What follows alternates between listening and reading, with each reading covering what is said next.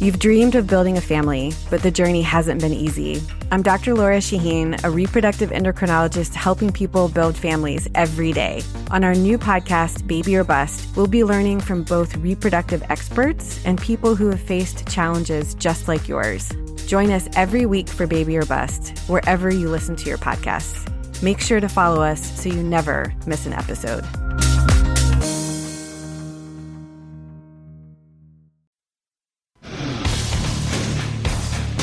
Today on the CzabeCast, the Browns proved they could almost keep a secret when it came to Baker Mayfield. Now we're going to find out if they could actually pick the right guy. Drew Olson of the Big 920 joins me. We'll talk Packers draft, baseball hustle, and the sick Twitter burns between pro sports teams. All that plus sue me, sue everybody. If you've got 45 minutes to kill, then buckle up and let's go. Here we go.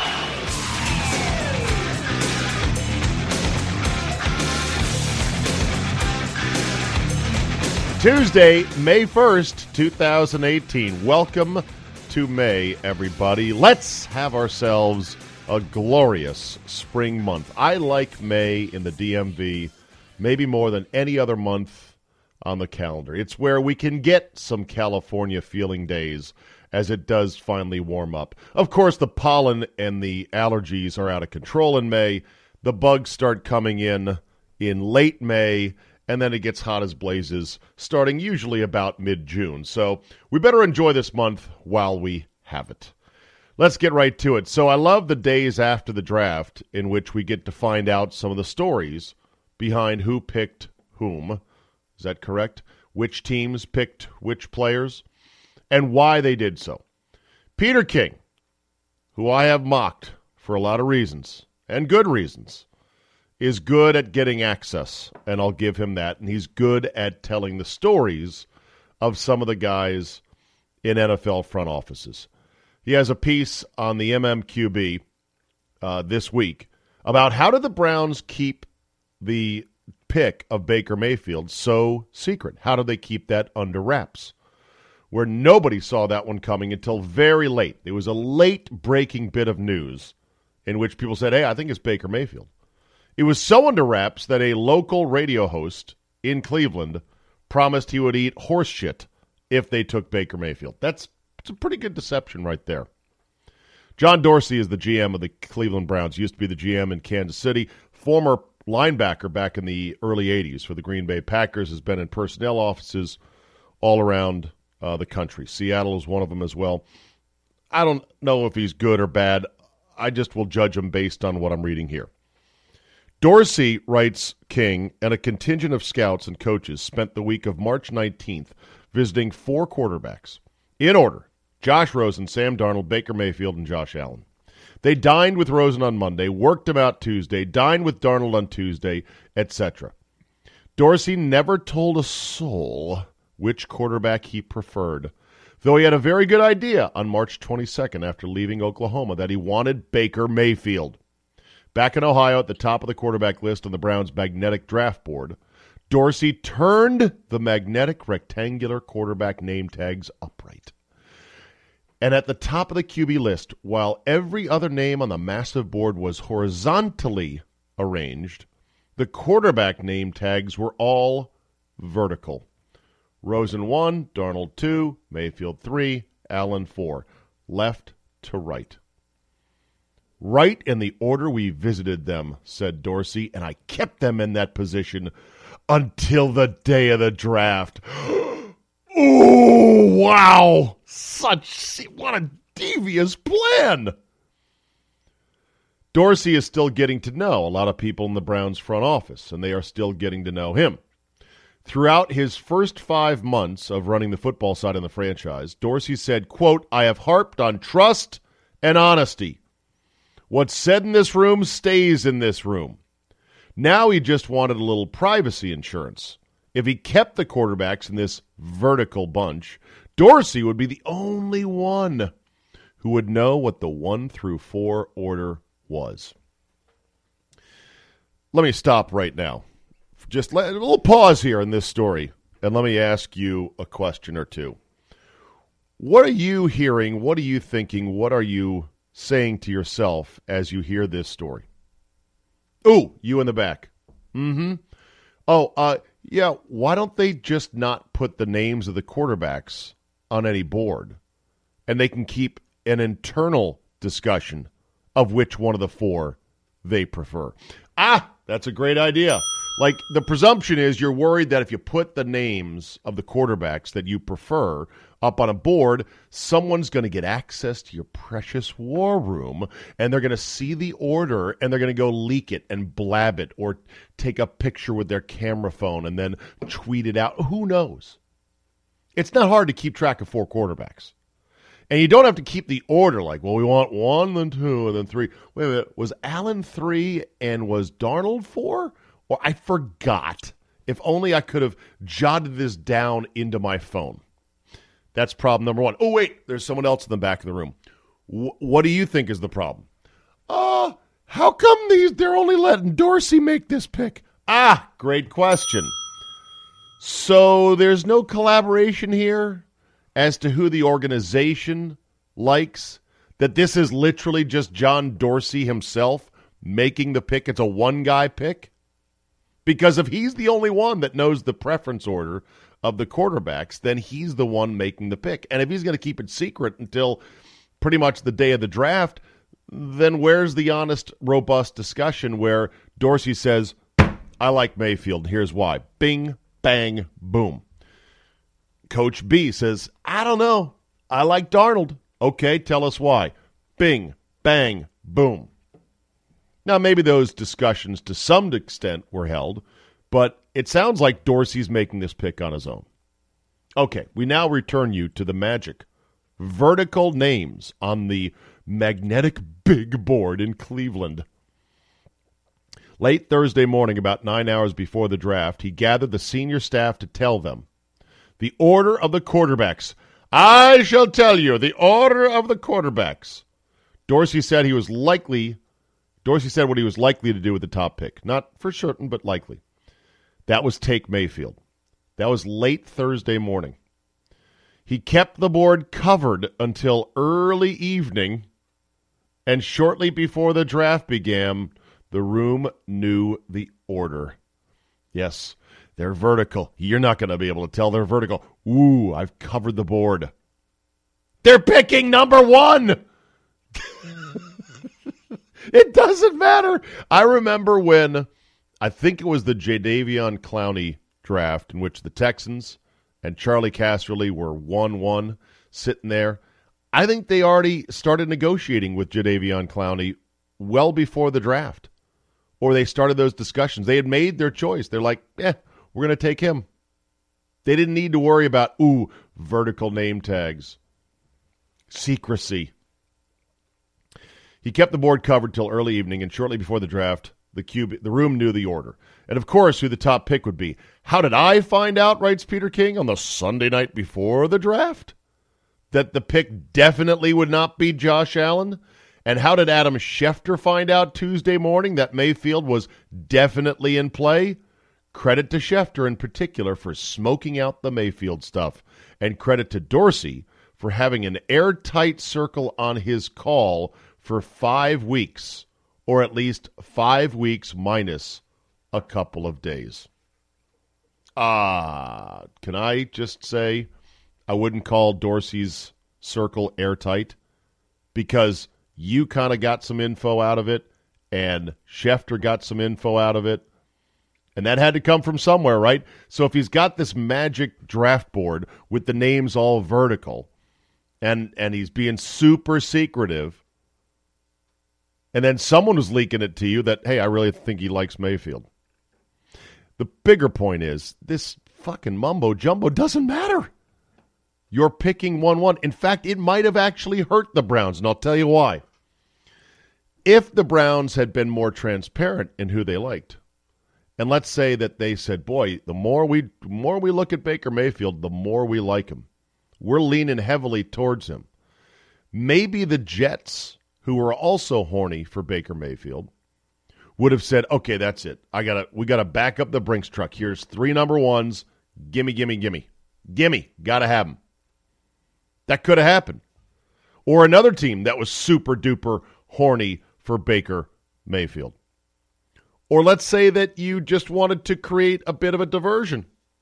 And so you claim you like Sam Darnold in hopes of somebody trading up to get Darnold, and you then saying, we're going to go get Baker Mayfield at number 4, if he would have been available.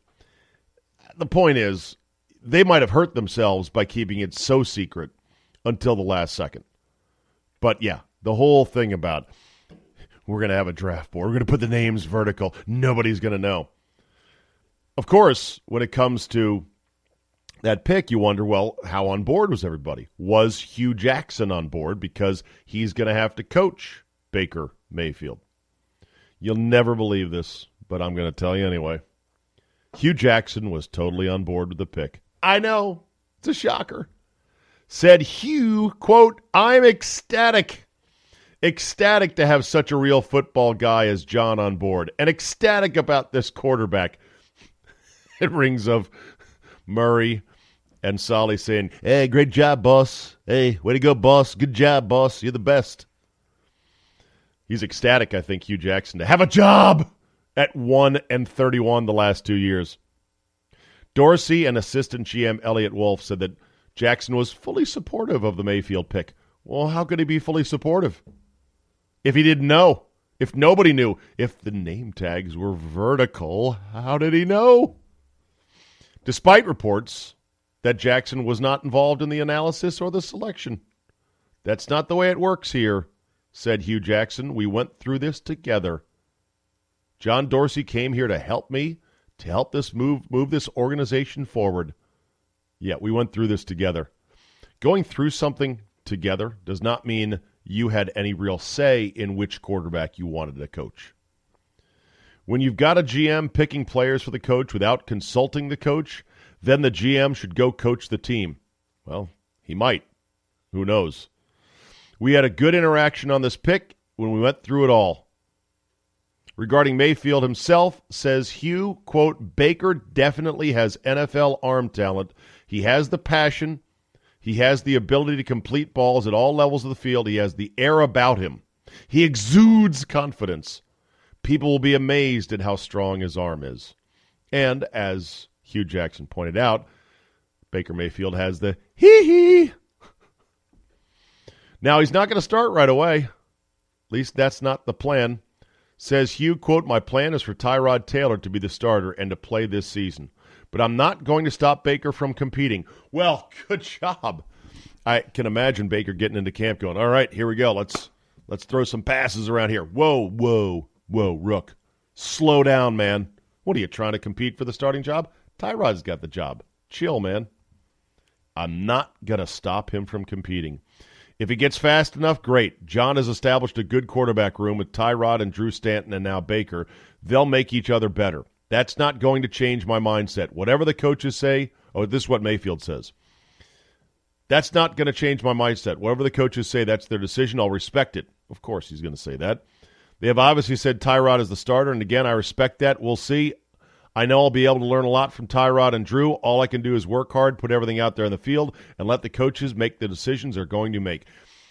I could predict you could go back and find the exact same quote from Johnny Manziel and from any other rookie hotshot quarterback drafted 1-1 being told, yeah, we're not going to start you right away. You should start him right away if he's the 1-1 and you got nobody else, or you just got Tyrod Taylor. But, okay, that's the plan going forward. Interesting times in Cleveland. One other note on the Denzel Ward pick at 4 instead of Bradley Chubb, Peter King asked Greg Williams why that, Greg Williams, their defensive coordinator, didn't make the pick. But King was kind of incredulous as to, so you sure that pick's going over well, basically, with your D coordinator? And so Dorsey picked up the phone, called Greg Williams, and asked the question, okay, truth be told, would you have rather had Bradley Chubb instead of Denzel Ward? Here was Greg, the extra G's for genius, Williams in his response.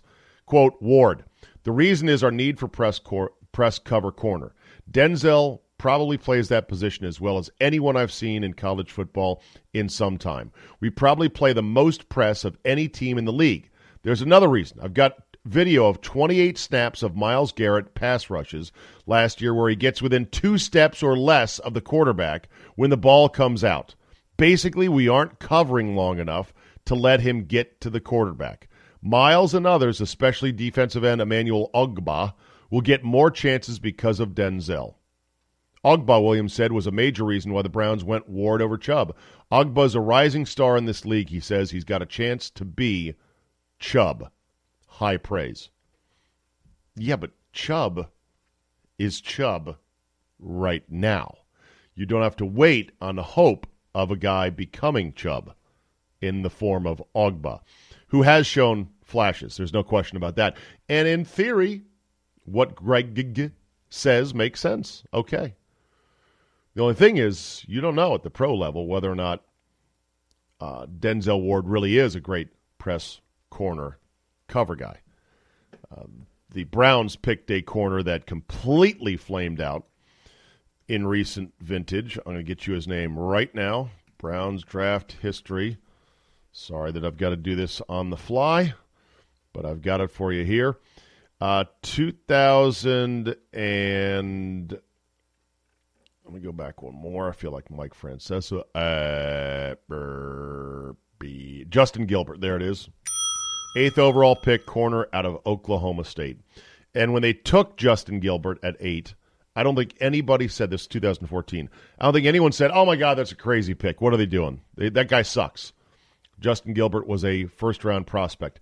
He could not play corner. They're hoping that Denzel Ward is not that guy.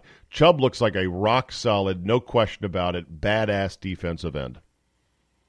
So hopefully it works out for the old Browns. Remember, vertical names. Put them on the board and then put them in the order you went to lunch or dinner with them. That'll mess everybody up. Nobody will find out except for Peter King and Adam Schefter and some other people a couple days before the draft. All right, time for Drew Olson, our buddy to the Great White North on the big 920 in Milwaukee, Wisconsin. This is where the DJ talks. Don't say anything. Okay.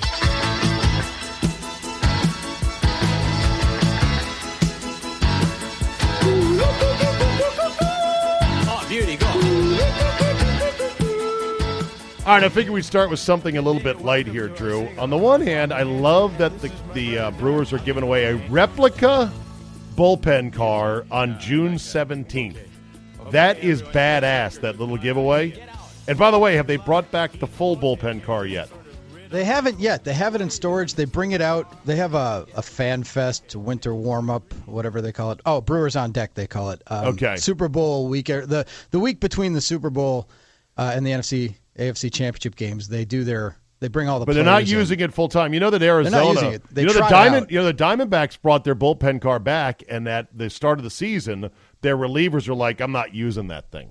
Yeah, we've seen every iteration of it. The Brewers used to get it sponsored by American Motors, which was headquartered in Kenosha. And I remember one year it was like a Pacer. Oh, the really? AMC Pacer was the bullpen car. Would drive along the warning track. Well, this replica bullpen car is like a golf cart with a overbuilt helmet on top of it. Yeah, with the old hat with the with the M. baseball bats for the struts for the hat. Sure, and it has the M, the old M of the original Brewers hat. Okay, well I'm glad that the Brewers are going to give that bullpen car away, and I'd love to have one of those. If anybody on the Brewers are listening for your beloved out-of-town quasi-adopted Milwaukeean, the Zabe, I'd love to have one on June 17th. But the fact that they tweeted this out and they added the Cubs, don't at me, as these kids say on Twitter, they added the Cubs saying, we're giving out this replica bullpen car.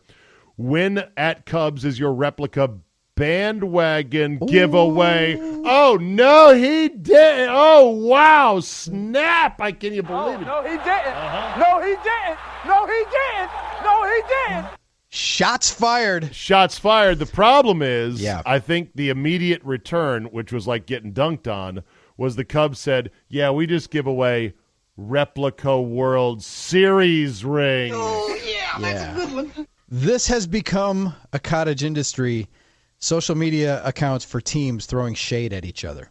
Right, but just enough shade so that it does not cross the line. And at one point, and the Cubs had their say because they swept the Brewers this weekend. They've won 7 of 8 games this early part of the season against the Brewers. 5 of those games have been by shutout.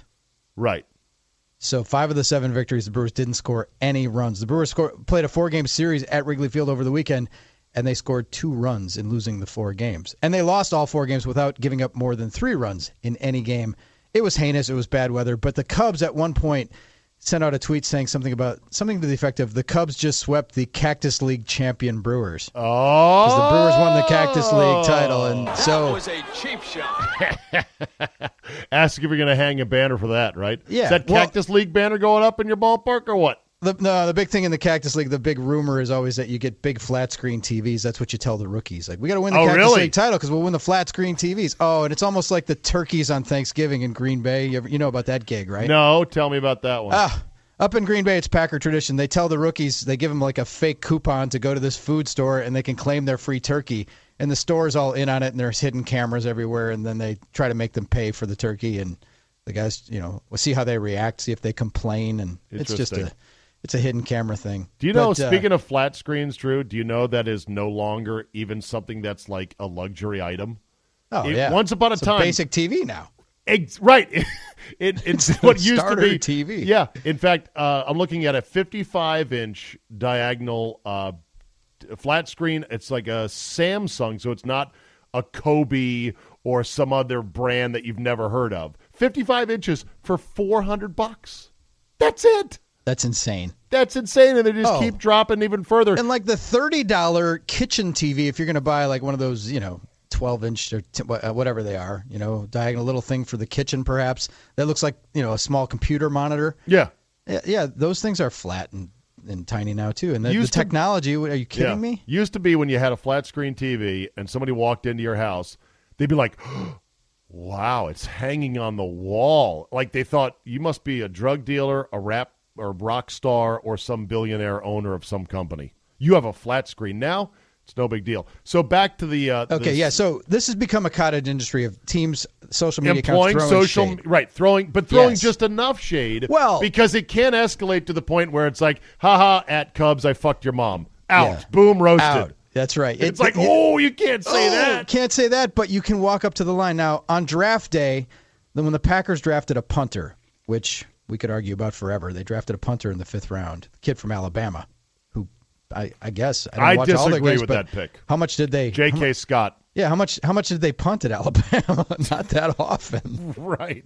But no, when the Packers made that pick, the Detroit Lions official blue checkmark account at Lions sent out a tweet. Started firing at him. That said, the at Packers just drafted a punter. We're planning to see him on the field a lot next season with a little wink emoji. These are the same Lions who haven't won a fucking playoff game in how many presidential administrations have we gone through since they won a playoff game? Exactly. And what did the hell up? What did the official nose intern put that out? What did the official Packers account say in response to Nothing. That? Oh, okay. The Packers don't play that, man. Don't. So the Packers don't have a snarky Packers social don't have media a dance account guy? team, and they don't have really. They don't do snark. No, that's not there. But they do have an official Twitter account. They do. Does the Twitter account for the Packers ever get saucy? No. It's more about countdown to game time and great moments in Packers history. It's all straight up and the Lions, I guess. And remember when being the wise ass in class got you yelled at? Now it's almost like it's the same thing with the video games and the esports. It's like everything they told us not to do as kids. Don't be a wise ass. Don't sit on your ass and play video games. Is now the road to success. You paid. Right, it gets you paid. paid. The road to success. How about this? If I was the Packers Twitter account, and let's say I had total immunity and free reign to say anything I wanted, which isn't the case, but let's just pretend for a second. And the Lions, the fucking Lions, the loser-ass, jerk store, thumb out, we suck, we've always sucked, never done shit in 50 years, curse of Bobby Lane Lions, we're talking shit about us drafting a punter, I would then respond with a video of the Hail Mary, the rainbow that cut their heart out, with the caption, yeah, how about this ass fucking? # mic drop. And I'd be like, yeah, there you go. How are you going to respond to that? Oh, You looking forward to us punting? We look forward to fucking you in the ass whenever possible. Yeah. Lions. Post your record against the Lions when Calvin Johnson played, or right. Any number of great highlights they could show. You're right, but the Packers, they generally don't traffic in that. They consider themselves above the fray, but all other teams are basically jumping in. NBA teams do a pretty good job. They do, and I'm wondering what the protocols are for who approves these tweets. That's the thing, because when it goes bad, they just cut loose whatever intern or glorified social media. All teams now have full-time social media people. The Brewers have a director of new media, Caitlin Moyer. She's the one who she kind of produced and directed that Sandlot remake. Remember that from spring training? You and I never talked about that, did we? Because you were talking about how The Sandlot, one of your favorite movies of all time, was coming up on an anniversary. How many years old did it just turn? It's 25. I think okay, it's 20, 25. So it's a round number. Nice little run. I admitted to you shamefully, Drew, I've never seen The Sandlot, one of the glaring holes in my movie resume. I need to fix that. And you said how much you liked it. Did you because I saw the remake of The Sandlot with the current Brewers. Did you like that rendition? It was by team social media stuff. A lot of the stuff is stilted and it was a grand slam, the Brewers version of it. So it was really good. It was really accurate. It was really well done. And the fact that they got the players to buy in and spend 3 hours of their own time doing this it's amazing. Yeah. But as far as the social media goes, I would just love to know who actually approves this stuff. Because you're right, they'll throw the underpaid, $10 an hour part-timer or contract worker under the bus if a tweet goes sideways. Absolutely. And tweets can easily go sideways. In fact, tweets these days are almost like the cheap bottle rockets you bought at a fire where it's whew, whew, like they're going left and right. They're going all over the place. You never know how somebody's going to take a certain tweet. Yeah, there's no nuance. There's no sarcasm font. There's no ability. You can have 10 different interpretations of a tweet. It's just, it's a lemma. You've said it before. I mean, before you were on Replay, you were talking about Twitter being the demise of the culture, and that it was the demise of sports. It's bad, and yet the thing is, there's no stopping it. No. Now world leaders are tweeting shit. Now, a policy is tweeted now. Yeah. Benjamin Netanyahu tweeted pictures of the stolen Iranian nuclear documents that is going to blow up this Iranian nuke deal that was signed under Obama. He tweeted that shit out. Like, hey, look at what our spies got. Yeah. By the way, it's pretty badass. The spies walked in and grabbed the fucking hard copy documents. That's pretty badass. That's some pretty good fucking spy work right there. Okay, let's get back to sports here. So while we're talking about the internet and baseball, and we're going to get to the Packers draft in just a second, have you seen where porn bots are now invading Facebook broadcasts of Major League games? I have not seen that, no. Okay, you're going to want to check this out right now. Apparently on Facebook, because they always want that constant interaction, that drip, drip, drip, people chiming in. Hey, that's a great double play. Hey, I think we should replace pitchers here. Instead, you've got porn bots logging in like Jessica Cox saying, join me, dear. I'm live. And then the wet emoji. Oh, boy. You like that? You seeing the story now? Yeah. Hey, Junior. Like I can see mom and dad. Oh, and that's sweet. Junior's watching the Cubs and the Diamondbacks on Facebook. That's wonderful. Well, I'm so glad he's doing that. What the hell is Deep Throat 69 doing in the commentary? Well, maybe there's a partnership. There's an alliance to be forged here, because if you take the average jabroni under 25 listening to us, there's a better chance they know who Riley Reid is than Mike Trout. Who's Riley Reid? A XXX star of some repute.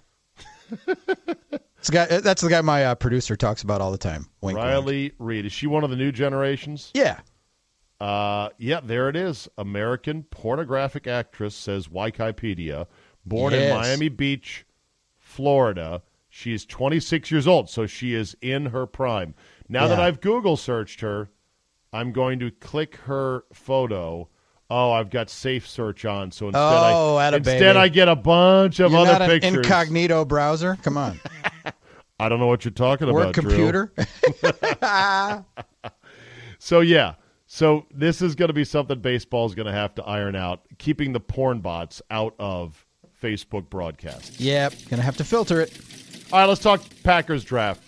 What'd you think? The corner obsession the Packers have. I now see that I think the stat was like 5 of your last 8 first and second round picks have been corners. 5 out of 8, the last 8 first and second round picks. What do you think? The law firm of Randall Rollins, King, and Jones was not up to snuff. So they had to go to the well again. You keep again. throwing assets at it, which maybe is not the worst strategy in the world. It's really not. They had to dig out. This is Brian Gutekunst's first draft, taking over the reins from Ted Thompson. And, yeah, you think he's independent and everything, but you still have to kind of pay for the sins of your predecessor. Sure. So he has to dig out, and they had to get those the corners. They had to do it. And when they traded down out of it, everybody was just drooling when they had that. They get on the clock, and it's like, Tremaine Edmonds, and they got their pick.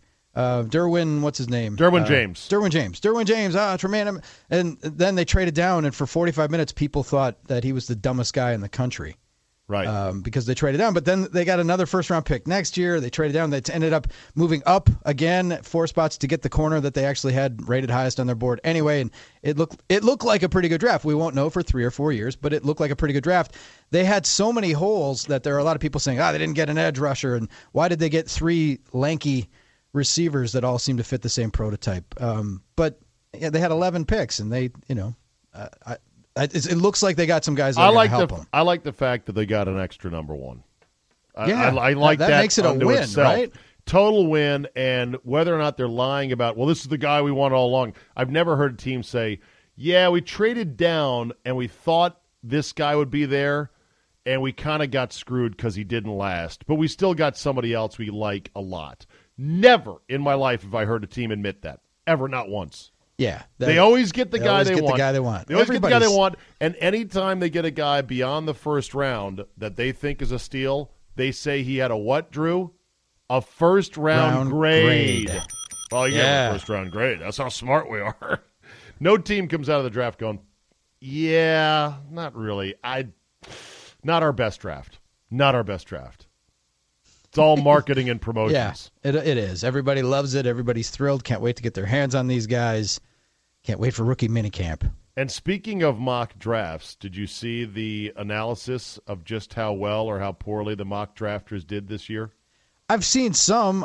Like I said, told you before that on my show, we crowdsource it, and we have guys call in. And we had one guy, Rob, who's really good, really dedicated. What did he get? He got 26 of the first-round picks right. Really? I think that would go in the first beat round. him. Yeah, okay. Of players that were picked in the first round, like on his mock draft, not the teams necessarily, but the players. All right, how many players did he match with the teams? I don't think I looked that up because that's drilling down. But okay, because I don't know that many. Anybody does. Well, of the 40 drafts that I think either Pro Football Talk or maybe Awful Announcing tracked, 40 mock drafts, final mock drafts before the draft.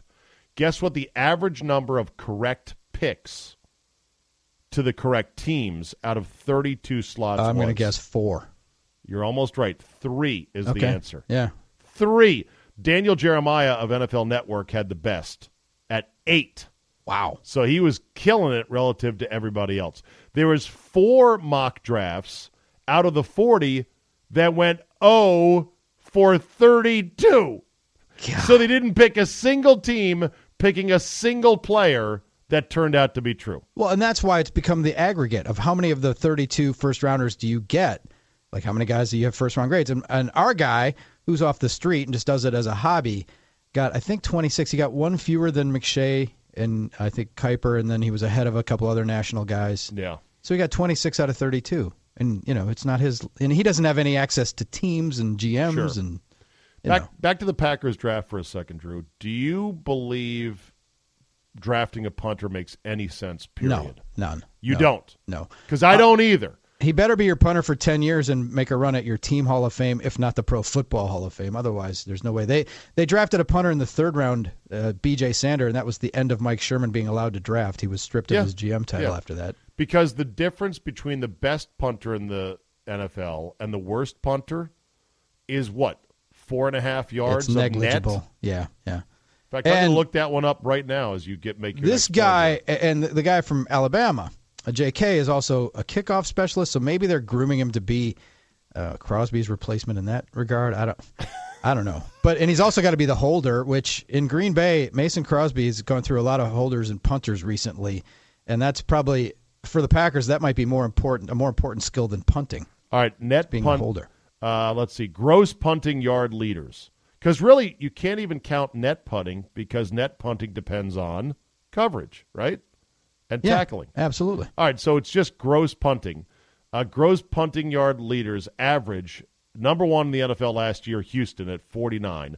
They missed the playoffs because their quarterback got hurt. Down at the bottom, Atlanta, 32nd, they are at 44.9. So the difference in average gross punting is 5.1 yards. That's it. That's it. Actually, not even that. 4.1 yards. I knew math was not my strong suit. 4 4 yards. 4 fucking yards. yards of difference Yes. between the best and the worst. And when you spend the fifth-round pick, you are possibly missing out on a fifth-round pick who is a linebacker who is overlooked or a wide receiver who is a badass. Exactly. Who is somebody. It's just a lottery ticket is what it is. Spend the lottery ticket on a guy that could actually make a fucking difference. When Antonio Brown is a seventh-round pick, you should never throw away a lottery pick on a punter.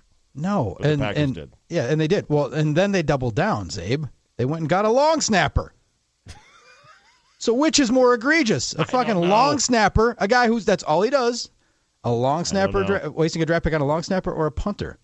I don't know. Just shows you that they had too many picks. When you're picking a dozen guys, you're just like, well, okay, let's get one.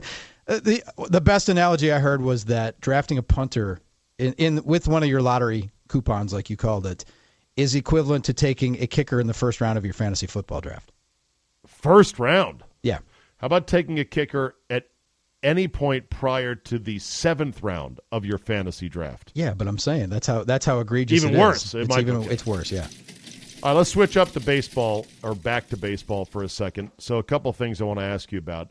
One is managerial screw-ups. The other night for our Nats, new skipper Davey Martinez pulled a whoopsie in that he went to replace a pitcher to take advantage of what should have been a lefty-on-lefty matchup, and instead only watched Arizona pull their lefty batter out of the lineup and put somebody else in because they hadn't actually confirmed it and made it official. Oh, he hadn't been announced yet? With the home plate umpire. On a scale of 1 to 10, 10 being, you fucking idiot, 1 being, shit, I hate it when that happens. Where does that one rank?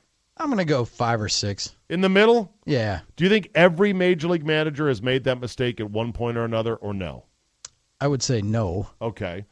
Because there should be bench guys helping out to go, whoa, hold on a second. Yeah. Did they announce, Gomez in that, Yeah, because you can still pinch hit for a guy who's been announced, but you burn him then, and he's out of the game. Okay.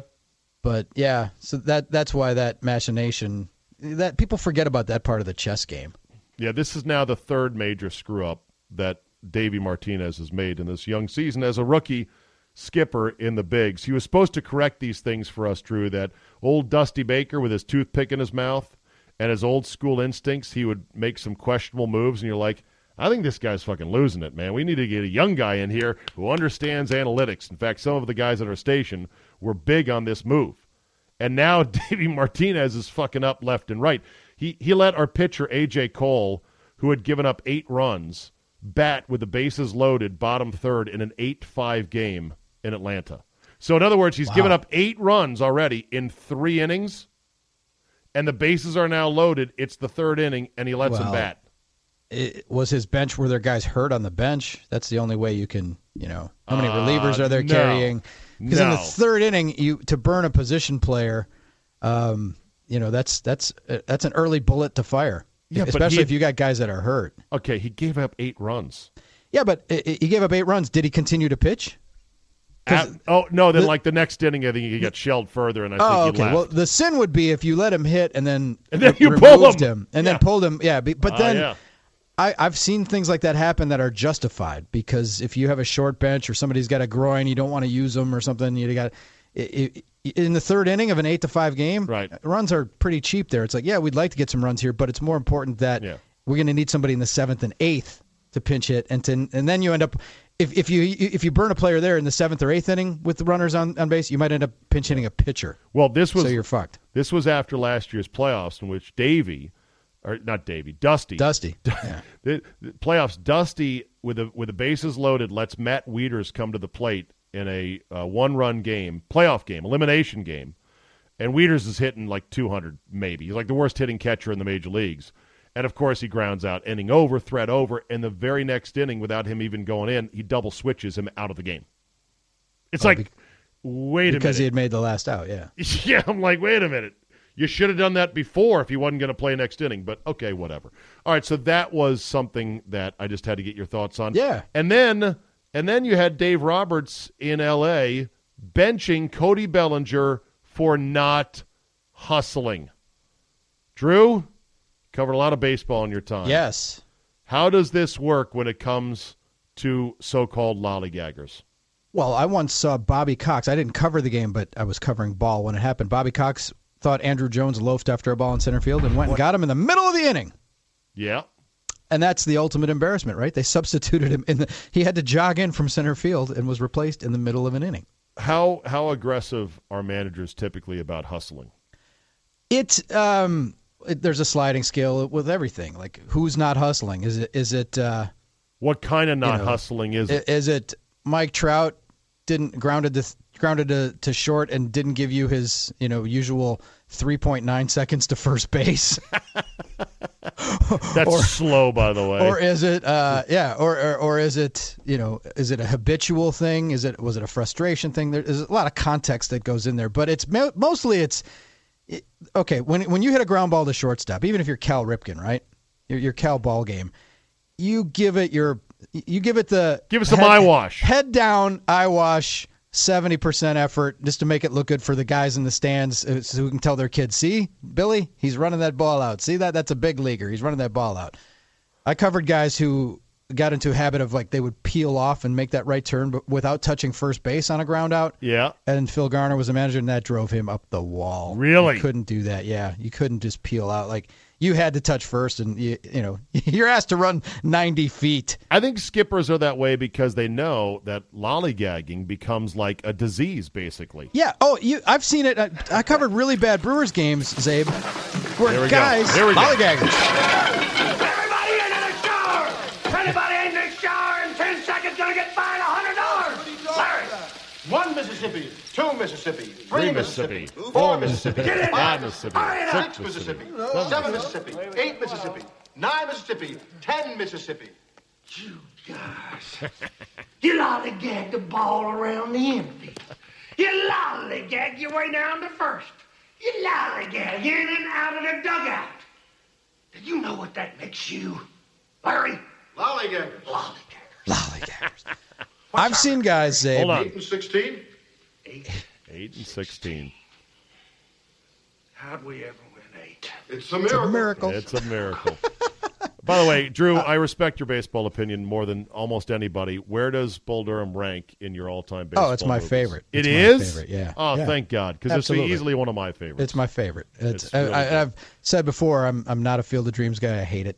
I hate Field of Dreams. I don't even think of that as much of a baseball movie. Ron Shelton in that movie hit all the right notes about great. what baseball really is all about and some of the quirkiness of it, right? Yep. Okay. It was fantastic. Now, okay, so back to lollygagging. So just like the scene in this movie, managers know you let guys start peeling off on their way to first. Next thing you know, they're going to lope after a fly ball. Next thing, they're not going to whip the ball to second base, and it's going to start affecting winning and losing. Absolutely. I've seen guys, it gets as picayune, Zabe, as I've seen outfielders on bad teams that after the third out is recorded and they're jogging in, like the last 20 yards, they stop and break it down and walk. Really? And you just notice the bad body language of bad teams. Watch that. I mean, that's just it's almost openly defiant. Like, who gives a shit? What are they going to do? We suck anyway. Right. It becomes a cancer on the team. I covered Brewers teams where pre-Ned Yost, where guys would show up to stretch and they'd all have different sweatshirts and warm-up tops on and stuff, and they didn't look like a softball team. Right. And then guys would, the team would be a minute and a half, 2 minutes into stretching, and then the last 3 guys would pop out of the dugout and walk in and join. It's like, are you shitting me? The number one rule that they hand out for every baseball team, time immemorial is be on time. And if on you can't time be on is time 5 for minutes stretching, early. Basically, yeah, but if you can't be on time for stretching, come on. Then it's going to be It's a problem. team stretch, yeah, and you should get fined for that, and guys should light people up. Have you ever with your is it your daughter or your son? I have a daughter, yeah. Okay. Have you ever yelled at your daughter for lollygagging getting ready in the morning? Because teenagers, God, this generation, lollygag central. I'm blessed. She gets herself up. Really? She put since Motivated. she was a kid, yeah. She Nice. I haven't since she was like 6 or 7. I haven't had to get her up. She gets herself up. Damn, you've got a cyborg. I hit the lottery. Yeah, it's amazing. Well, no, you know what? Good parenting, Drew. I'll put it that. Okay. Good parenting. All right, you ready for the game that's sweeping the nation, known as Fuck That Guy? Let's do it.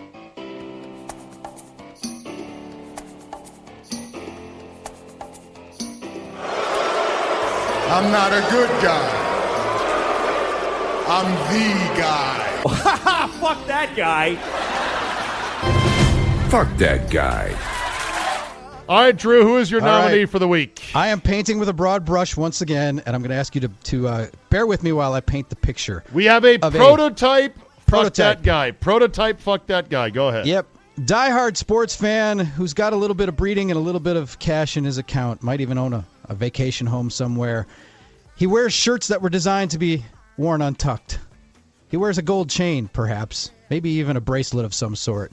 He buys primo seats to the NBA Emporium. Okay. And he brings his secretary, girlfriend, grooma, whatever you want to call it. Hired prostitute. For a night of enjoying the NBA gladiators going at it from courtside or adjacency. It's courtside. Very expensive seats where it's almost as much fun to see and be seen as it is to watch the game. And this particular dude bra prototype, he really can't afford those seats, but he's stretching. He's spending way more income than he should. He's stretching. So then he's all in, and he decides, these VO and waters that I'm banging for $15 a pop, I'm going to keep them coming. I'm going to keep the flow going. This is a good night. I'm going to score at the end with my secretary, grooma, young girlfriend, prostitute.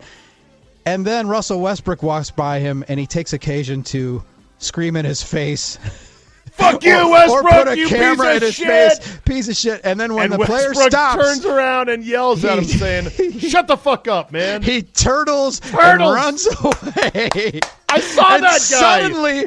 Suddenly, all the money you have and all the goodwill from the tickets, it's all gone because you were exposed for the douchebag that you are. He was such a bitch, that guy. So to that prototype, Drew, you say, "Fuck that guy." I really hate your ass right now. My fuck that guy for today is to whoever at the Golf Channel, whatever asshat executive that greenlit the worst show in the channel's history known as Shot Makers, where a bunch of 7 handicapped nobodies play golf at Top Golf in Vegas. Ooh, I hit the target. Ooh, we're going to win. Oh, I'm so invested in these couples. This is the equivalent of Dream Job, but for the Golf Channel. You have completely lost any idea of good programming at the Golf Channel. So for whatever asshole executive said, this is a good show, why don't you just say on camera, hey, man, basically Top Golf paid us a lot of money to air this show, and we like the money. To that guy, fuck that guy. Terrible show. Oh, baby. I have so many good ideas for shows that center around golf.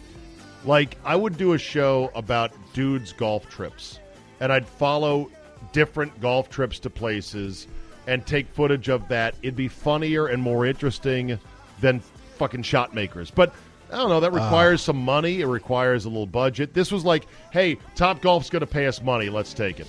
All right, Drew, we're out of time here.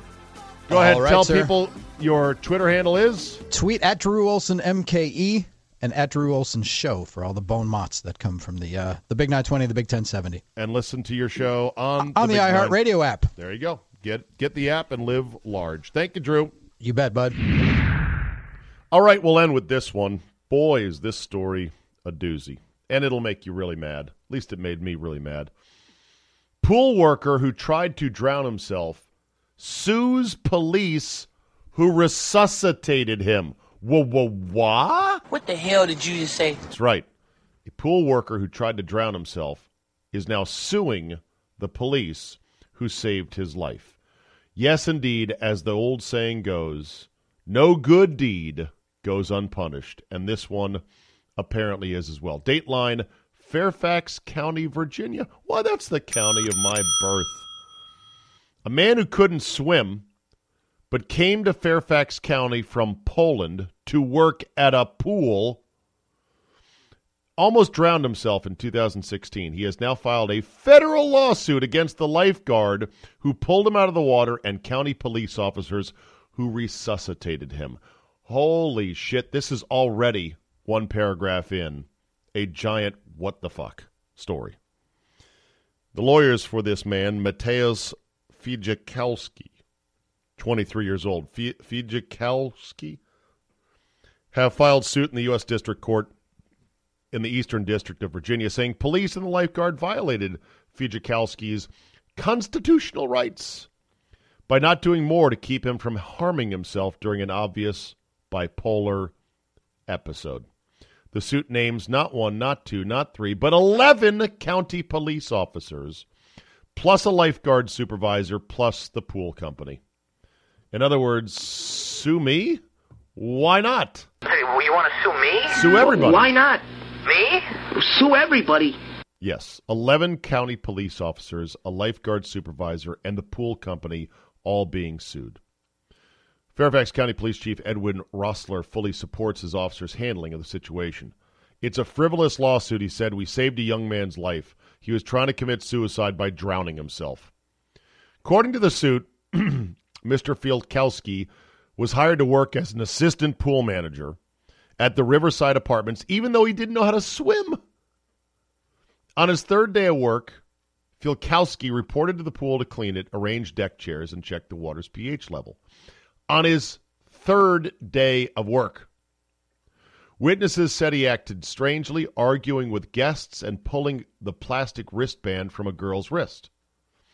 After the Fairfax County Police arrived, Fielkowski ignored them and then climbed the lifeguard tower and repeatedly blew his whistle. It was then, according to court filings, that police cleared the pool area of guests, leaving only officers, Fielkowski, and other pool personnel. It was at that time that Fielkowski threw his cell phone into the pool, retrieved it, and threw it in again. This is getting kind of crazy. Oh, hold on. I need my... Wait a minute. Hold on. According to police, he kept yelling, "I am the lifeguard! Get out! I am the lifeguard!" He stood on the pool deck for several minutes holding a life-saving buoy and praying in Polish, while police stood nearby. Fielkowski's attorneys posted a YouTube video of the incident, which was captured by an unidentified bystander. Eventually, he put down the buoy, walked down a metal ladder in the shallow end of the pool, and then began walking towards the deep end. After several seconds, Fielkowski was completely submerged in the deep end of the pool. Once he was underwater for more than 30 seconds, officers walked to the deep end of the pool to observe him. According to a report from the pool company included in the lawsuit, officers instructed the lifeguard on duty not to dive into the water to save his coworker for the sake of the lifeguard's own safety, meaning you jump in to try to do that, he could grab you and drag you underwater, and you'd drown as well.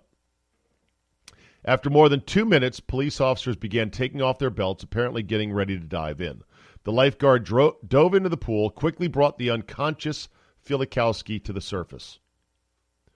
After more than 2 minutes, police officers began taking off their belts. Bystanders on the video described Fielkowski's face as purple as county police began CPR and continued the life-saving measures for several minutes. Attending doctor notes at the emergency room say officers dove in to save his life after he'd been underwater for only between 30 and 60 seconds. The lawsuit alleges the misrepresentations from police affected Fielkowski's due process in that he didn't receive the treatment appropriate for somebody who had been underwater for several minutes. Rossler, the Fairfax County Police Chief, said the officers were exercising our plan of using time and distance to defuse the situation with the young man who was clearly having a mental health episode. When it became apparent he had drowned himself, we executed the plan, and it's clear from the video that we saved his life. Filikowski remained in Fairfax Inova Heart and Vascular Clinic until June 8th, when he was transferred to a psychiatric unit for 6 days. He was diagnosed then with bipolar disorder. Here's the kicker. His attorneys say that Mr. Filikowski has returned to Poland with his father. In their suit, they say the officers should have taken Filikowski into custody before he ever had a chance to enter the water for a third time. Okay, that's great. Boy, I'd love to know, does Mr. Filikowski, is he a citizen? Does he pay taxes? Who paid for that hospital stay? Why is he not in the States again? I mean, this is why whenever the police, whenever the police get in an incident with somebody who's crazy and there seemingly is excessive force being used, I think it'd be smart for everyone to go, okay, let's just stop for a second. This looks bad, excessive force on somebody who is mentally disabled or is having a mental moment. But you're damned if you do, you're damned if you don't. They gave this guy space, and they're like, okay, let's not go and taser him on the pool deck and cuff him because someone's here with a cell phone. They're going to go, look at the mistreatment of this poor kid who is just trying to work at a pool. And they concoct this sweet tale of Mr. Filikowski, who had come here from Poland. I wanted to be American, and this is how the police treat me. I was trying to get the pool ready. It'd be a whole different story. I'm sorry that, he tried to kill himself and maybe suffered some brain damage. He's alive, though. At least there's that. But still, man, absolutely ridiculous. Sue me? Yeah, sue everybody. Hey, well, you want to sue me? Well, why not? Me? Sue everybody. We'll say this, mad props to the guy for being able to walk himself directly into the deep end of a pool and stay underwater and drown. Like, that's pretty badass, actually. Like, okay, that's it. Watch this. Bloop, bloop, bloop, bloop, bloop, bloop. And then just stay down. But he's alive, and now Fairfax County is getting sued. Sure, that won't cost any money to the county to defend this lawsuit. Nah. Why? Nah, it'll be free, right? Yeah, the lawyers don't cost any money. Okay, I'm going to stop right now before I get any more angry. That'll be a wrap for today. You know the drill. Tell 2 friends and your priest. Leave a positive review. Download, subscribe at all the major podcast outlets, iTunes, Google Play, Overcast, Spotify, Stitcher, SoundCloud, and more. And as Chief Martin Brody said in the movie Jaws, we're going to need a bigger boat. Thanks for listening, and we will see you next time.